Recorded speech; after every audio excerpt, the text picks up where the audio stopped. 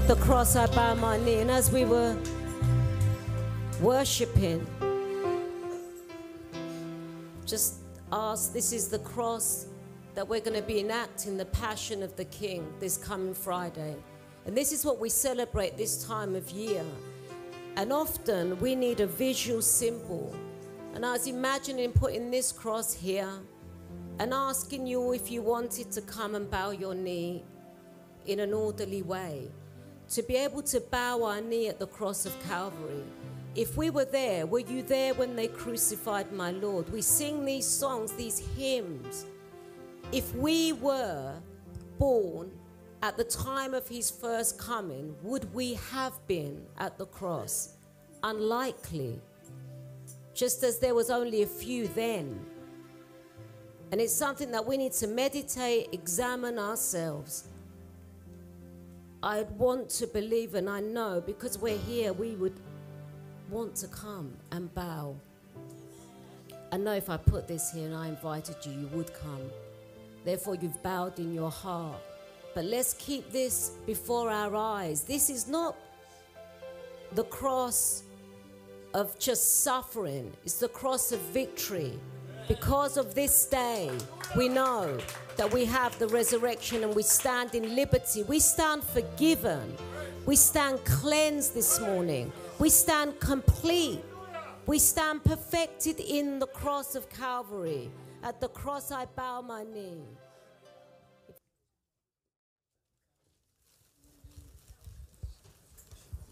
God bless you. Please turn around, just acknowledge everyone in the house. God bless you. You're welcome.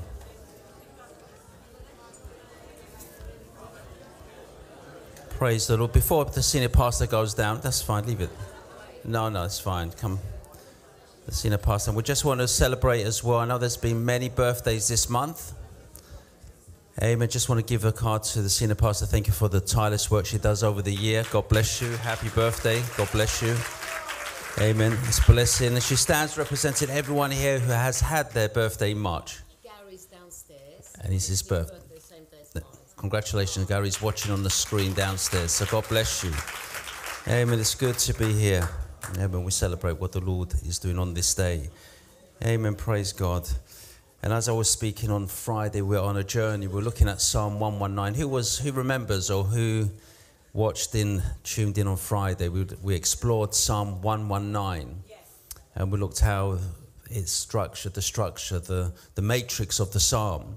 And we saw that Psalm is made up of every letter of the Hebrew alphabet, the 22 letters broken down into 8 stanzas, 8 parts. Each section is 8 verses.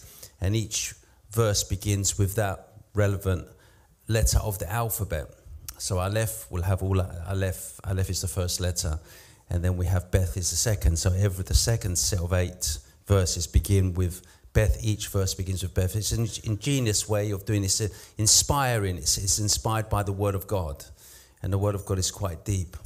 That's why Paul says about the depth, length, width, and height of the Word of God. He speaks about 4 dimensions, whether we acknowledge 3 dimensions, but within the Word of God there's a spiritual element that we must not overlook and neglect. So we just want to thank God on this day. And I will take a journey continuing our journey, our spiritual journey. And the subject, the theme, or the title for today's message is, I need to get back to the place of blessing. I need to get back from the place of my blessing. Praise God. And I want to lay down a few references, scriptures. I want to explore them, but we have to participate in this journey. I don't want you to be spectators. I want you to be participators. I don't want you to sit on the fence. I want you to be involved in the journey, in what God will have to say in our lives this morning and this afternoon. And people watching live stream, you're welcome. So let's just go straight into the Word of God. In Genesis chapter 13, and I will just reflect, what is the Word saying to us? Be prayerful to receive the deep richness of the Word of God. Genesis chapter 13 verse 1 reads as follows. Let's stand together for this reading. Just a few verses. Then Abram went up from Egypt, he and his wife, and all that he had, and Lot with him, to the south. Abram was very rich in livestock, in silver and in gold. And he went on his journey from the south as far as Bethel, to the place where his tent had been at the beginning between Bethel and Ai. And verse 4, to the place of the altar which he had made there at first. And there Abram called on the name of the Lord. Please take your seats. I know everyone is on a different place in their spiritual journey. But I'd say you're in the right place now. I believe God has a word for us in due season. Praise God. So I want just to be thinking about the things we're reading, the things we're listening to, and how we understand them. And not just understand them, how do we apply them in our lives? Because it's not good enough just to have the knowledge. It's how do you use that knowledge to navigate through your life's journey. Praise God. So we begin in chapter 13. The chapter after chapter 12, where it speaks about God calling Abraham. And notice his name is quite shortened. It's Abraham. It's not Abraham at this point. The fifth Hebrew letter hasn't been added. The fifth Hebrew letter is the Che in the Hebrew, which we acknowledge represents grace. And through our journey, God gives us grace. God is graceful to us. God is favorable to us. God blesses us. But we have to take the journey to have that outcome. We want the end before the beginning. We want guarantees before we start the journey. But Abraham started the journey just trusting on God. And oftentimes we want guarantees and we're not trusting on God. We want the physical evidence before we take one step. We want God to prove himself to us. Not that the cross isn't proof enough. We want God continually to prove things to us on a daily, moment-to-moment basis. So we're told, so he leaves his father's house, he leaves his country, he leaves his relatives to go to a place where God was calling him. He didn't know the destination fully. He didn't know the way to get there. He just had to trust in God. And all we can do in our lives is trust on a daily basis, trust God on our daily basis. There's no guarantees of tomorrow. Tomorrow may never come. So we trust God on this day, at this moment, being here now, because nobody knows what the next moment will bring. So we're trusting on God.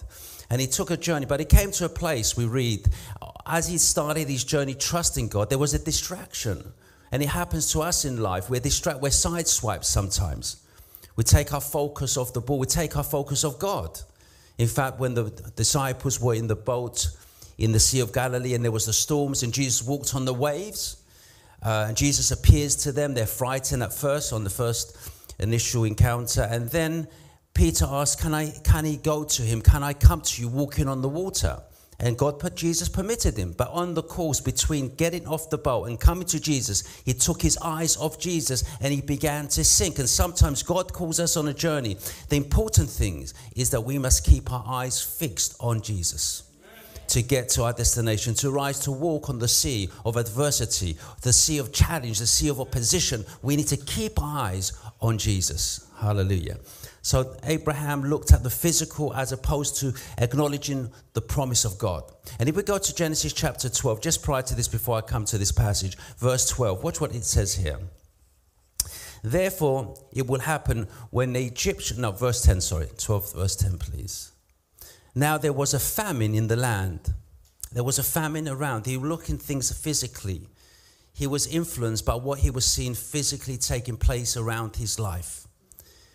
And we oftentimes lose sight of our spiritual journey, of our spiritual identity by what's happening in the world around us, the wars, the conflicts, the natural disasters. And we take our eyes off God, Jesus, who promised to get us to our destination. Yeah, amen. And we're told there was a famine in the land, and Abraham went down to Egypt to dwell there. And sometimes we come off the course that God's taken us because of influence, something that's happened around our lives. He said, she said, they said, something has happened. We've taken our focus off how God has spoken and what God has said. Has it ever happened to you? You started to plan something, and because of all the naysayers, all the negativity, all the things you experience, you become disillusioned and disheartened, and you take your eyes from where you really should be, and you lose out. In the long term, you lose out for a short-term experience, a short-term fix, a quick fix. We want a quick fix sometimes, and we want a quick solution. We need to trust God. Abraham perhaps did not know that man does not live by bread alone. Come on, I wish I'm speaking to someone. But by every word that proceeds from the mouth of God, God will sustain us. Hallelujah, praise God. He will nourish us. Hallelujah, in his way. And we're told he goes, he says, that for the famine was severe in the land. Your environment does not define who you are or your possibilities or what you can do. It's God determines everything. Yes. Hallelujah, praise God. God sent ravens to feed his prophet in the wilderness. Come on, let's. God will provide your every need when you trust on him. When you embrace him and you have him center in your life, all things, God will provide whatever you need. Maybe he doesn't give you what you want. Maybe he doesn't give you the fairground ride that you want, the sensationalism, but he'll give you what you need to sustain you, to get you somewhere greater than you can ever imagine in yourself. Because we want what's good, but God wants what's best for you. Hallelujah. And sometimes when we come to that foreign place, it's difficult to call on the name of the Lord. When you become distracted, you find it difficult to call on the name of the Lord. The Israelites found difficulty to sing the Lord's song in captivity in Babylon.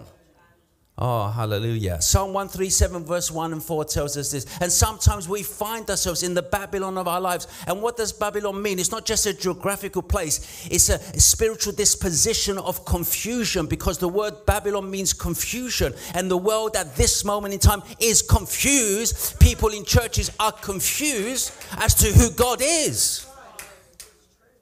And they cannot sing the Lord's song because they cannot see clearly. They cannot see the wood for the trees. Even to the point in Egypt, Abraham tells his wife, don't tell Pharaoh that you are my wife. Tell him that you are my sister. It distorts reality for you. How far can I take this? And so Psalm 137 verse 1 says, by the rivers of Babylon, by the rivers of confusion, there we sat down. We wept when we remembered Zion.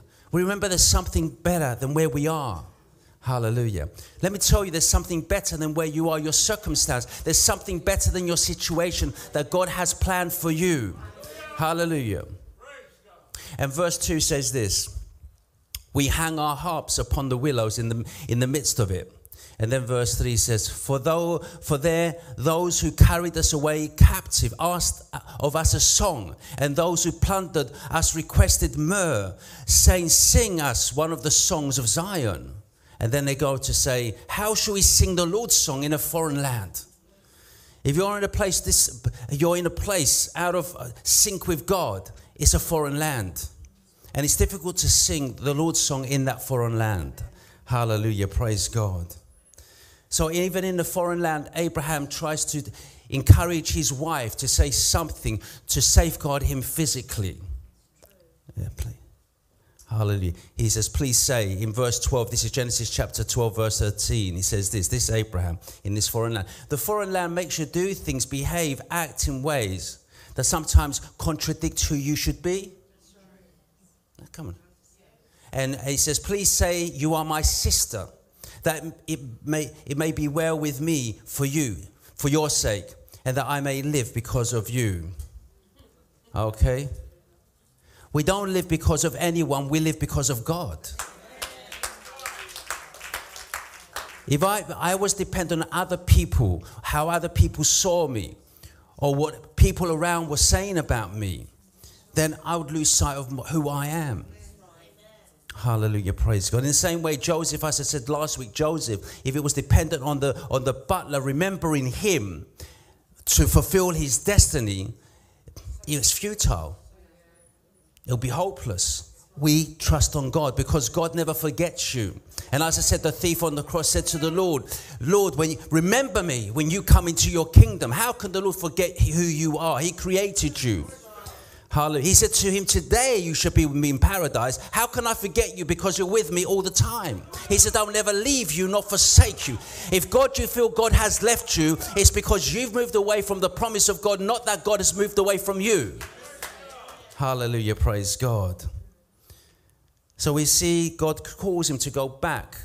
He comes up from Egypt. He goes down to Egypt because of a severe famine. And he decides God calls him to go back to the place of the blessing where he went to Bethel. The word Bethel means house of God. He camped between Bethel and Ai, two poles in the midst of them. And he had to make that decision. The decision he made at that time was to go down, not go up. But God's saying, now you've gone down, now it's time to come up. Praise God. Hallelujah. You know, we say what goes up must come down. God says what goes down must come up. The righteous might fall 7 times, but he rises again. Hallelujah. God has a tendency to always lift you up. All will always rise. The anointing will always rise. You put oil on water, you shake the bottle with the oil and the water, the oil will always rise. The anointing will always cause you to rise. When God has put his seal upon you, you shall rise. Hallelujah. It doesn't matter what people think of you or want to do to you, keep you oppressed, keep you down. You will rise naturally. It's part of your makeup, part of your matrix, part of who your DNA. You're going to rise. That's why Jesus can walk on the water, because oil, anointing, rises above the water. Hallelujah. So in Egypt, he has one outlook, but he had to come out of Egypt to come back to his rightful place. And sometimes Egypt is a metaphor, an attitude, a disposition, an outlook. Babylon is an attitude, a disposition. We have to come out of that in our minds. The prodigal son was in the far country, but when he came to himself, he realized in his father's house there was more and plenty. Even the servants ate better than he was eating in the far country. When the swine food looked appetizing to him, rubbish sometimes becomes appetizing to us when we're hungry and we want to satisfy ourselves with the rubbish of the world. Hallelujah. But even in that far country, it was his disposition. When he acknowledged the Father's house, that's the time he was in his Father's house. The acknowledgement brought him into his Father's house. Praise God. Hallelujah. So we need to be careful we do not lose our spiritual place where we should be. You know, sometimes even in the height of religious festivals, we move away from the blessing. I wish I'm speaking to someone. Even this time we're celebrating the Passover. We call it the Passover the Paschan, or they call it, the English word they use for this season is Easter, which is not really a biblical word, but it's a Passover, because we're passing over. We're coming, our personal leaving Egypt, coming up out of Egypt. Egypt is a symbol of everything that's the antithesis of God. Come on, I wish I'm speaking to someone. And this speaks about our Passover. The blood of Christ sets us free. Hallelujah. We pass over. Praise the Lord.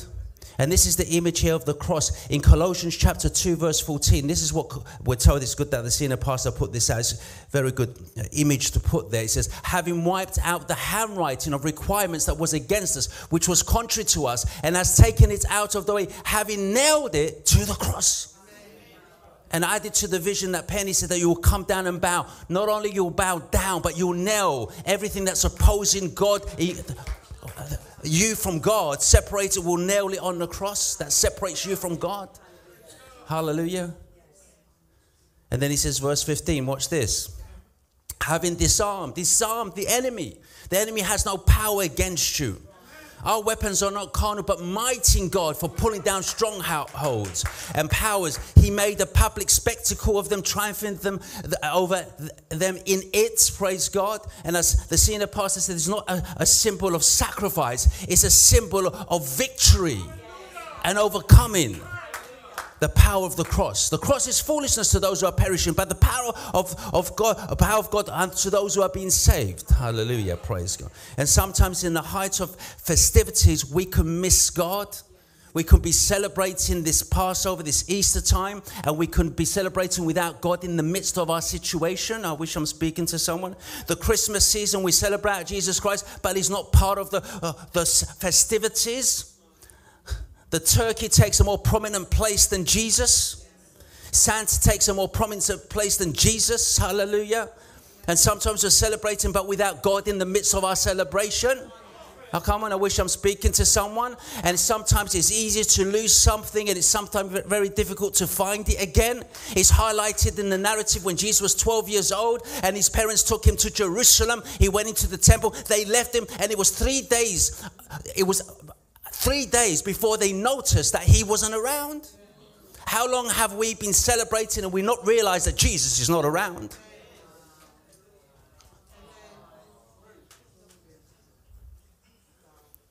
And it was a festivity. It was a Passover. It was festivities. Hallelujah. We're told in Luke chapter, let's just look a few verses. I want you to think about what we're saying. You know, it's important that we acknowledge what God is saying into our lives. Very important. If we go to Luke chapter 2 verse, let me see where to take it. Let's take it from verse 42 very quickly. And I want you to find today to go back to your spiritual stability, back to where we should be. And if you haven't got there in the first place, let's help people as signposts. The cross can be the signpost to get people back to that place of blessing. Because at the cross there is blessing. The cross becomes the door for a new life, a new beginning, a new experience. Hallelujah. And when he was 12 years old, they went up to Jerusalem according to the custom of the feast. Verse 43. And when they had finished the days, as they returned, the boy Jesus lingered behind in Jerusalem, and Joseph and his mother did not know it. They left Jerusalem. Jesus was not with them. Are we in festivities and not acknowledging that Jesus is not with us? What's this season all about? Bunny rabbits, Easter eggs? What's this season really all about? Bank holidays? What's this season really all about? Is Jesus with us in this season of our lives? And every point of our lives, not just this period, but every day of our lives. That Jesus must be not just walking with us, Jesus must be in us. That's something that people are not really acknowledging. Examine ourselves. If Christ is in us, lest we are disqualified, Paul says. Give him the throne, give him your heart to be enthroned in our hearts. That he will inhabit the praises of his people. Hallelujah, praise God. And so it says, and Joseph and his mother did not know it. And verse 44. But supposing him to have been in the company, they went a day's journey and sought him among their relatives and acquaintances. Hallelujah. Well, we need to find, he needs to be established in our hearts, not in other people. What's the good of Christ being in someone else and not being in me? Hallelujah. Christ has to be established. I need to search my heart and see if he's in my heart. If he's in someone else, it will not profit me, will not benefit me. He's got to be in me. Hallelujah. Praise God. Doesn't matter how spiritual someone else is. Unless I have the relationship with God, it means nothing to me. And God wants a personal relationship with you and I. Hallelujah. Praise God. Verse 44. Verse 45. So when they did not find him, they returned to Jerusalem seeking him. We've got to go back to that place of the blessing. Abraham had to go back to the place of the blessing. Hallelujah. They had to go back to Jerusalem where the blessing. Sometimes we have left Jerusalem. Jerusalem means peace. Or teacher of peace. Sometimes we lose our peace because of the distractions of the world, the things happening around us. There might be a famine of physical things happening, and it influences and impacts us and affects how we do things. The decisions we make are determined. What the television is saying, what the news media is saying, what the tabloids are saying, determines our attitudes, and our emotions are driven by what we're seeing around us. But we must have the peace that surpasses understanding. Hallelujah, praise God. I wish I was speaking to someone. And then we find 46 very quickly. It says this, now, so it was that after 3 days they found him in the temple, sitting in the midst of the teachers, both listening to them and asking them questions. Hallelujah. And we see, interestingly, that where is he? In his father's house. He's doing his father's business, which is very, very important. Hallelujah, praise God. And they become anxious. And sometimes the world creates anxiety in our lives. And the Word of God accounts for this and encourages us through these situations and circumstances in our lives. Hallelujah. Because we can become distracted. And what God is saying on this day today, we got to go back to that place of blessing. Amen. It's not a sense moving geographically. I'm not saying to you, come from the back to the front, or go from the front to the back, or go from Edmonton to Jerusalem, or go from here to somewhere else, a shrine or a monument. I'm saying change your attitude of your mind and your heart, and that's where you'll find your blessing. It's our attitude that determines our blessing, where our spiritual disposition. It's our attitude. The thief was nailed to the cross. He couldn't move. He couldn't leave he was restrained by the nails and the cross. Physically, he couldn't move from there, but yet he still received his blessing at that point of the cross, where the other one did not receive the blessing because he was blaspheming God at being in the same geographical place. One was blessed, One was the complete opposite. I wish I'm speaking to. And so the one was blessed. He didn't have to move. All he had to do was make a confession. Is we confess what we desire. We want God. And God will respond to the desire of our heart. Praise God. We have to go back to that first love, which is very, very important. Praise the Lord. Hallelujah. And so this is why, but we can only love him because he first loved us. In first epistle of John chapter 4 verse 19, I just want to qualify these verses for your benefit, your sakes. When you go back home, you go look over the passages and encourage yourselves. Be excited because God loves you. The fact that we are here today, we've overcome the week to be here. God loves us. There are some people who have not made the end of the week, but we have. We are victorious. We are champions. We are more than conquerors because we are here. We love him because he first loved us. He showed us the way. And we reciprocate that love if we do so. How do we reciprocate that love? He died for us that we will live for him. Praise God. Hallelujah. In the book of Revelation chapter 2 verse 4, this is what we're told. John writes in Revelation chapter 2 verse 4. I want you to think of these passages very carefully. Nevertheless, I have this against you, that you have left your first love. We need that first love, is where the blessing is connected. It's in that first love. The blessing is connected to that first love. Hallelujah. And what is the first love? Jesus tells us what the first love is. Connected to the greatest commandment. Who knows what the first great commandment is? Who knows it? Quick, shout it. Praise the Lord. Amen. That's the two commandments that the law and the prophets is founded on. And the thing is, let me just qualify this. I'll read it from the passage. Let's take it from from Mark chapter 12, verse 30, where the Lord is quoted. He says, you should love the Lord your God with all your heart and with all your soul and with all your mind and with all your strength. This is the first commandment. Okay, just highlight the Greek there. Let me just go up to the Greek. Just hand out the Greek. It says, Ischios. Su afti proti entoli. This is the first commandment, he said. Okay.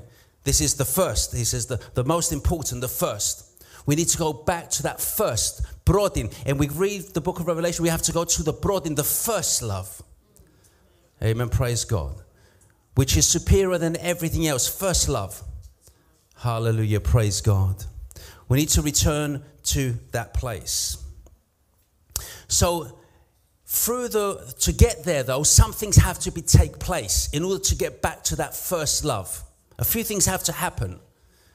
It's not just automatic. It says, I want to go. You say what you want to do, but it happens automatically without your involvement. You've got to be involved in that journey to get to your first love. Abram had to be involved in getting back to that first place of blessing. Amen. And this is highlighted also in the life of Jacob. Jacob sometimes veered and steered off from that center place he should be in where his blessing was.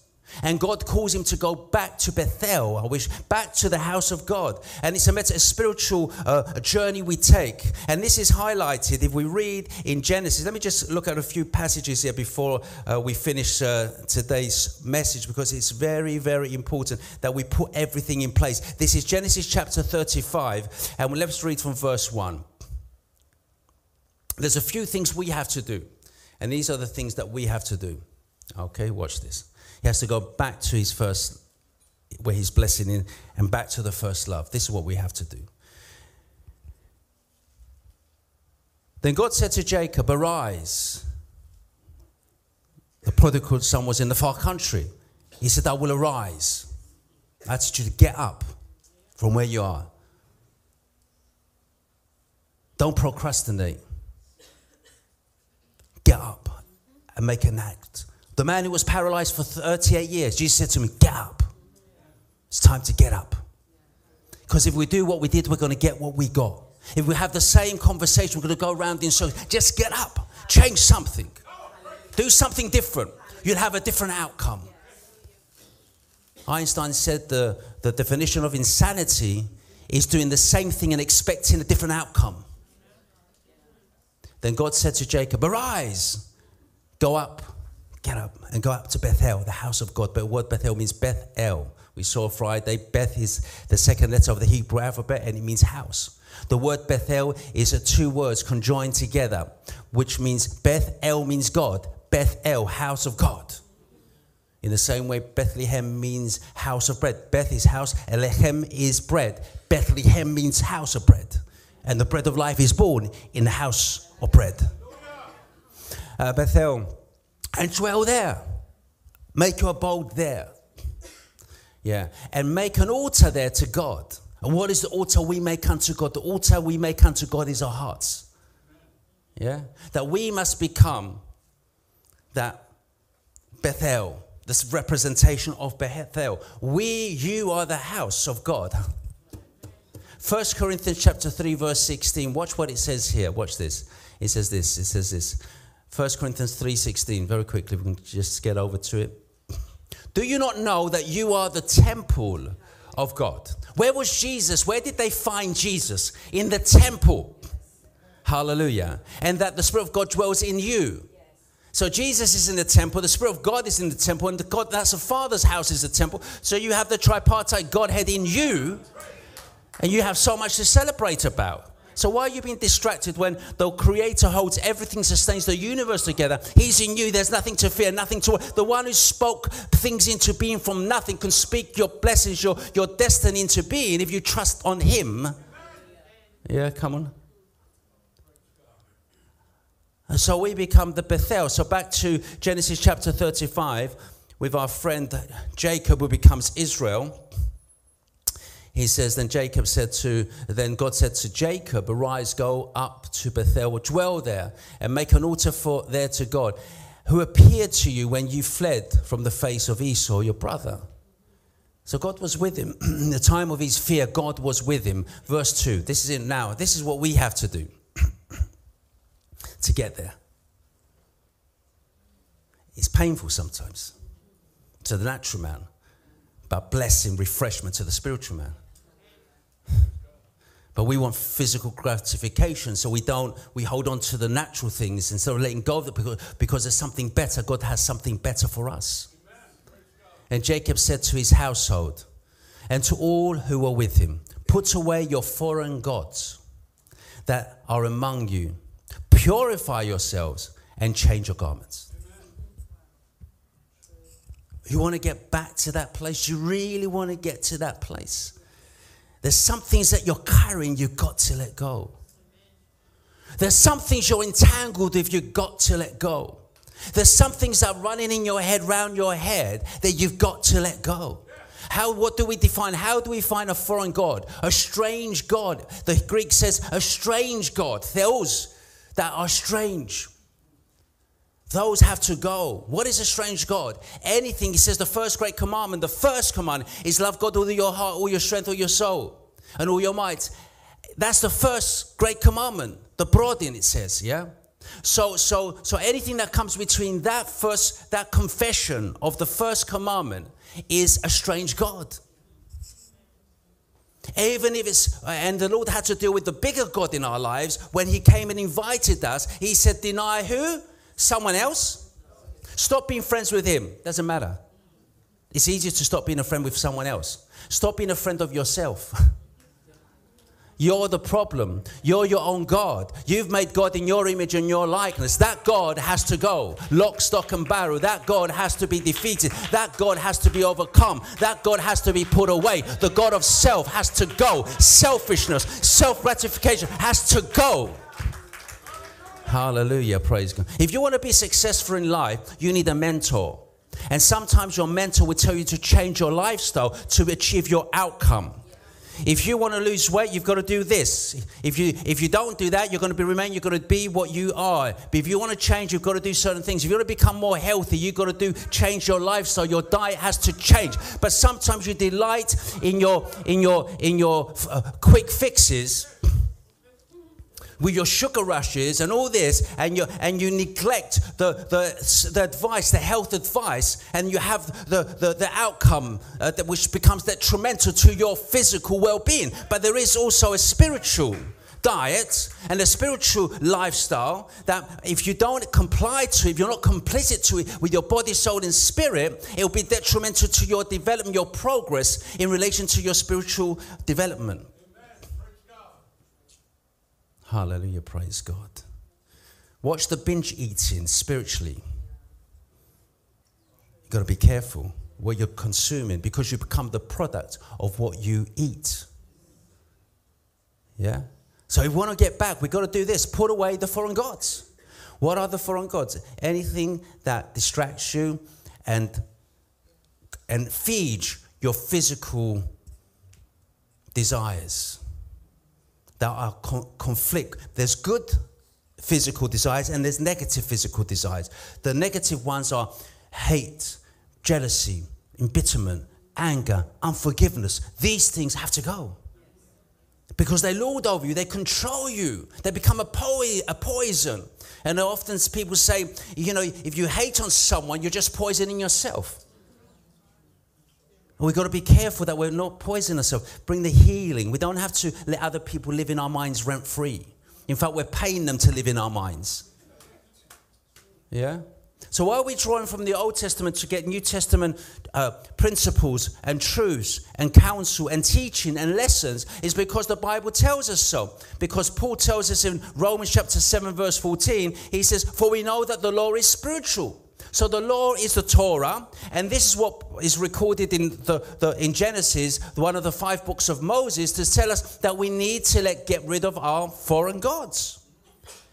What is the God that you are carrying around with you? If not yourself, we've got to get rid of our foreign gods. And then let me go back to Genesis 32. And Jacob said to his household and to all who were with him, put away your foreign gods that are among you, purify yourselves and change your garments. So we get rid of our foreign gods, we change our garments. What do? Change our garments. Put something new on. What's the new that we put on? Well, the Bible is very clear, explains it very clearly. We've got to put on Christ. We've got to put it because He is what qualifies us to get into the advantage that God has for us. The blessings that God has for us. Hallelujah. And this is why we're told in Isaiah chapter 61 verse 10, he says, I will greatly rejoice in the Lord. My soul should be joyful in my God, for He has clothed me with the garments of salvation. He has covered me with the robe of righteousness. Change our clothes. Put on God's garment. It's better than Versace. It's better than Hugo Boss. And what's the ladies' garments? I don't know. But you know the brands. It outshines them. You want to do the red carpet in Hollywood? Wear the garments of the Lord. Hallelujah. Take off the old and put on the new. Today I want to invite you in the image of the cross here. We're coming up to Friday. We're going to have our production on Friday and on Sunday. Please invite your friends, invite your families. It's a life-changing event. You're going to leave here. You're never going to be the same again. We're going to have a spiritual health warning connected to the production. You come here one way, you're going to leave a completely different way. Hallelujah. Praise God. So as we have the symbol of the cross here, just imagine, they said change your clothes. It's a new, out with the old, in with the new. Leave your old at the cross and leave with the new what God has for you on this day. Praise the Lord. Hallelujah. God has so much for you. And so to come back to our place of blessing, we have to leave a few things. Only you can acknowledge what they may be that are holding you back. The cord strings that are holding you back have to be severed. The sword of the Spirit has to sever those cord strings. And so you'll be set free, because if the Son sets you free, you are truly free indeed. Praise the Lord. In Hebrews chapter 12 verse 1 it says, therefore we also, since we are surrounded by so great cloud of witnesses, let us lay aside every weight and the sin which so easily ensnares us, and let us run. Don't stroll, don't walk backwards. Run with endurance the race that is set before us. The Apostle Paul says, I've run the race. I finished, he said. A crown awaits for me in glory. Hallelujah. Praise the Lord, But when you do have the change, don't make the mistake of just leaving things as they are. Because sometimes things have a tendency of getting worse. So when you've changed, you've got rid of your strange gods, whatever they may represent. I'm not here to tell each one of you we need to have self-reflection in ourselves and we get rid of them. You need to, that void that comes about because of getting rid of you, there's an empty space, has to be filled with the presence of God. He stands at the door and knocks. If you leave it empty, other people will occupy that place. Hallelujah, praise God. Other people, other things will occupy that place. So if you establish God. In fact, the Lord gave a parable, a quite powerful, stern kind of warning through a parable. If we read in Luke chapter 11, verse 24, I'm going to finish on these last few thoughts. Think about this. He says, Jesus said, when an unclean spirit goes out of a man, he goes through dry places, seeking rest and finding none. He says, I'll return to my house from which I came. Yeah. It's interesting because we don't acknowledge spiritual demonic powers today, but Jesus spoke about them all the time. Jesus encountered them all the time. Jesus beat them up all the time. Jesus cast them out all the time, and we don't even speak about them. Why? Perhaps the question is, perhaps we come to desensitized to them. We become friendly with them. Your association with demonic powers determines how close you are to God. When Jesus came off the boat, went to the place of Gadarenes, crossed over the Sea of Galilee, came to Gadarenes, and a demon-possessed man came and saw him. The demons confessed, shouted, what do we have to do with you? If the demons have anything to do with you, perhaps you need to examine your associations. You, Son of the Most High, do not cast us into the abyss, but permit us to go into the swine. They prayed to him. They begged him. Can you imagine the demons begging Jesus? And Jesus says, I permit you. He answered their prayer. And we, his children, are reluctant to pray.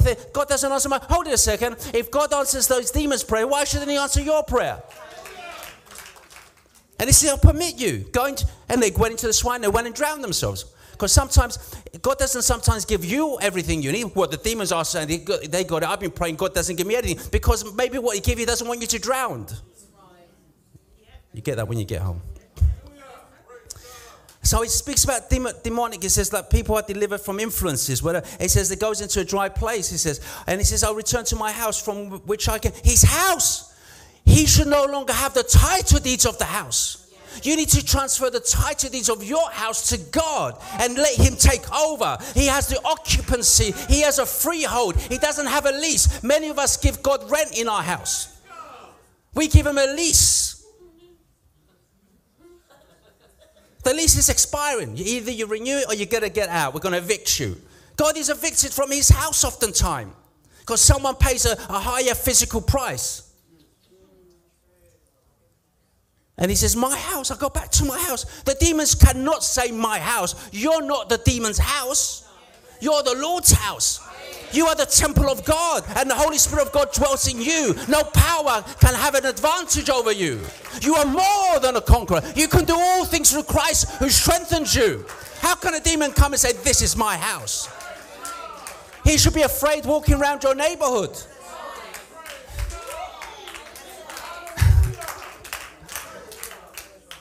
Hallelujah, praise God. Yeah, kick him out. Hallelujah, praise God. Do you ever have those neighbors, noisy neighbors, troublemaker neighbors? Hallelujah. Be in the neighborhood of the Spirit. Go back to that Bethel place. He says, I return to my house. How can he say my house? Your house is not his house. Your house is God's house. Hallelujah. And when he comes, he finds it swept, put in order. So he's vacated. He's gone off for vacation. And he's coming back. He must not be able to get into the house because Christ is established. He says, the rule of this world is coming and he has nothing in me. And if Christ is in you, the devil has no power in you. He's everything written against you has been nailed on the cross. Hallelujah. He humiliated the powers of darkness on the cross. Then he goes and takes with him 7 other spirits more wicked than himself. So he goes and gets his friends. They want to have a party in your house that he thinks is his house. Hallelujah. Praise God. And he says more wicked than himself. And they enter and dwell there. And the last state of that man is worse than the first. So he's saying that when the demon speaks about a house, he's speaking about a person. And so if we don't really put things in place, having a righteous disposition, seek ye first the kingdom of God and his righteousness, then everything else will be added unto us. We're going to have the antithesis of that. Because we're not growing. And we get desensitized to what's right and wrong. So it's the vision, the boundaries are blurred. The line is blurred between what's sin and what's righteousness. So we start looking at sin as acceptable, and the boundaries go bigger and bigger. Why? The goalposts change. And therefore, before we know it, we think it's normal to be abnormal, to be against God. Dare I say that? And anyone who wants to speak about truth is stoned, mocked. But we need to stand on the true, unadulterated word of God. That wasn't a joke. Jesus was not a comedian. Jesus was not a clown on that cross. Blood was shed. He was beaten to be unrecognizable for you and for me, for our house, that we give him our house. Jesus said, the birds of the air have nests. The beasts of the fields have dens. But the Son of Man has nowhere to rest his head because he's looking for a house. May your house become his house. Give him your house. Give him your heart as his home, praise God. Hallelujah, praise God. Let's give him the praise and the glory today. Hallelujah. And if you love God, it must reflect in your life. This is a final few words. It has to reflect in your behavior. It must reflect in your priorities. It must reflect in your purse, dare I say. Because we spend extortionate money to enjoy ourselves in the natural, but we neglect our spiritual well-being, and we neglect the Great Commission to make disciples of all the nations. Hallelujah, praise God. So that's got to reflect in what we say, how we live, our priorities, and what we invest in the world, because where your treasure is, that's where your heart is. And if you're spending more in the world than you are committing to God, then you obviously, where is your heart? Amen. What would it profit a man to gain the whole world and lose his soul? I let that resonate in your spirits. Let's stand together as we give the Lord the praise and glory.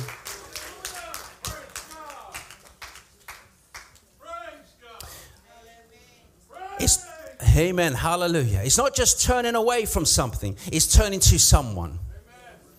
Hallelujah. Praise God. Glory. Hallelujah. Hallelujah. Let's just lift up a praise.